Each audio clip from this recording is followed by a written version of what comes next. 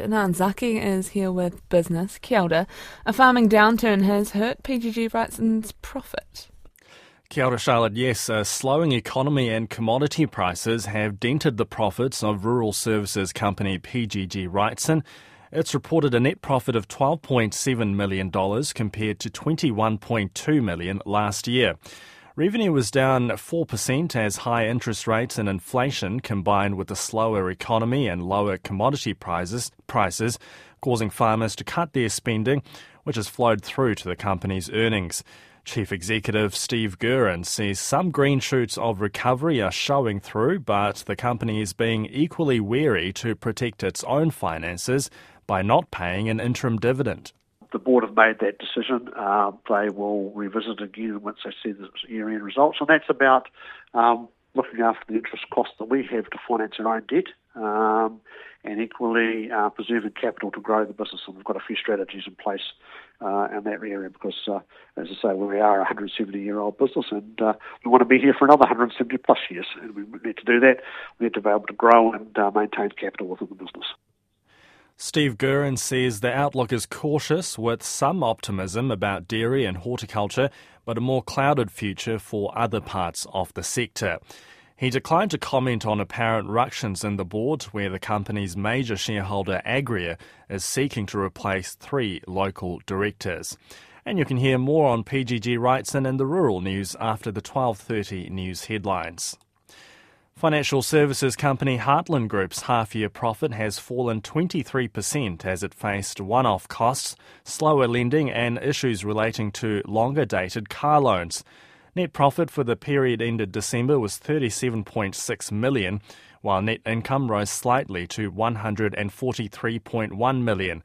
The one-offs lead to a $15 million hit to its bottom line, but excluding those, Heartland says underlying earnings fell 3.6%.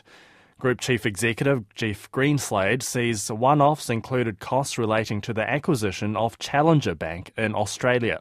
Secondly, in operational sense, there was a slower start in motor finance in New Zealand and in Australia lifestyle finance for economic reasons and climatic reasons respectively.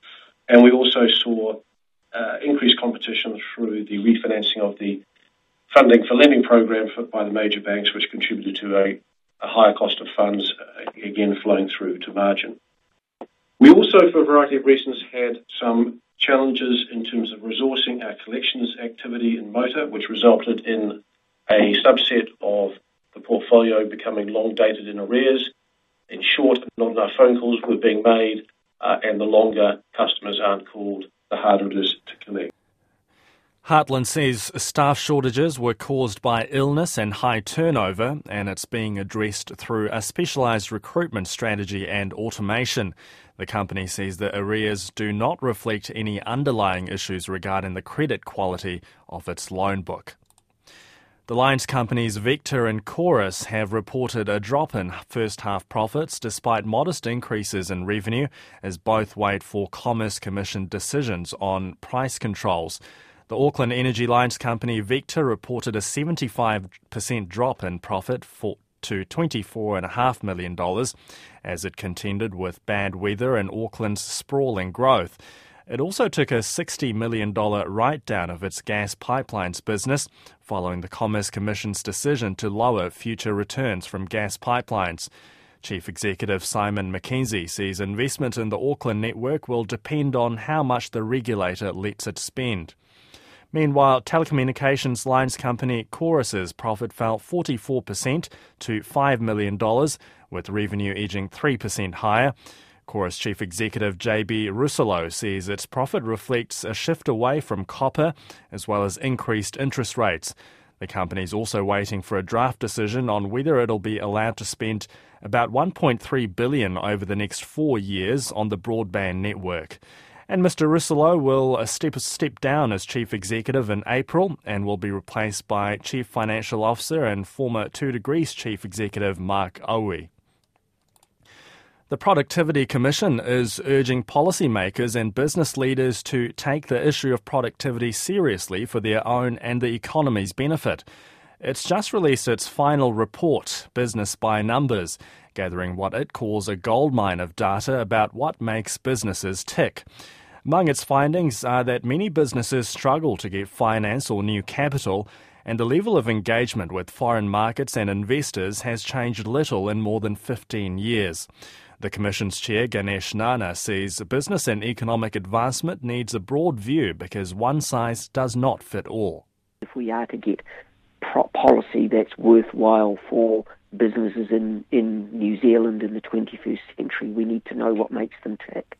And there's one of the core findings, and it won't be surprising, is that there is no stereotypical characteristic business. There are a vast range of them, from the very small to the very large, and they all have different capabilities, different objectives, and different uses of the resources they have available, and no doubt different outcomes.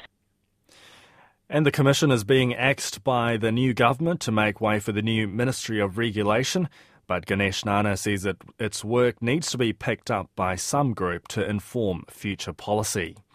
Well, let's check in on the financial markets now, and we're joined by Simon Bradley of Jarden. Good afternoon, Simon. Of course, more earnings coming through. How are we looking today after what was a softer session on Wall Street overnight? Yeah, kia ora, Anan. It has been a busy morning. The NZX 50 is currently down 11 points, or 0.1% at 11,698. That's ahead of keenly watched RBNZ official cash rate announcement tomorrow. Heartland Bank is the best performer today. It's up 8 cents, or 6.8% at $1.25. That move follows first half 2024 financial results that were released to the market this morning. Fletcher Building is up 9 cents, or 2.3% at $3.94. And Oceania Health up 1 cent, or 1.8% at 57 cents. Laggards today are Serco down 10 cents, or 2.4% at $4.04. KMD Brands is down 1 cent, or 1.9% at 52 cents. And Scales is down 5 cents, or 1.5% at $3.20. And can we just have a headline Australian number and then the New Zealand dollar? Yeah, certainly. ASX currently trading down 25 points, or 0.3% at 7,628. The New Zealand dollar is trading slightly lower versus our major trading partners currently. Kiwi buying 61.64 US cents, 94.28 Australian cents, 56.82 Euro cents, 48.59 Great British pence, 92.9 Japanese yen, and finally the Kiwis currently buying 4.43 Chinese yuan. And finally, interest rates, oil and gold. Yeah, the New Zealand 10-year Treasury yield at 4.88%, the 90-day bank bill at 5.76%, Brent crude oil is trading at $82.58 a barrel, and gold is trading at $2,030 US an ounce. Thank you. That's Simon Bradley of Jarden with our market update.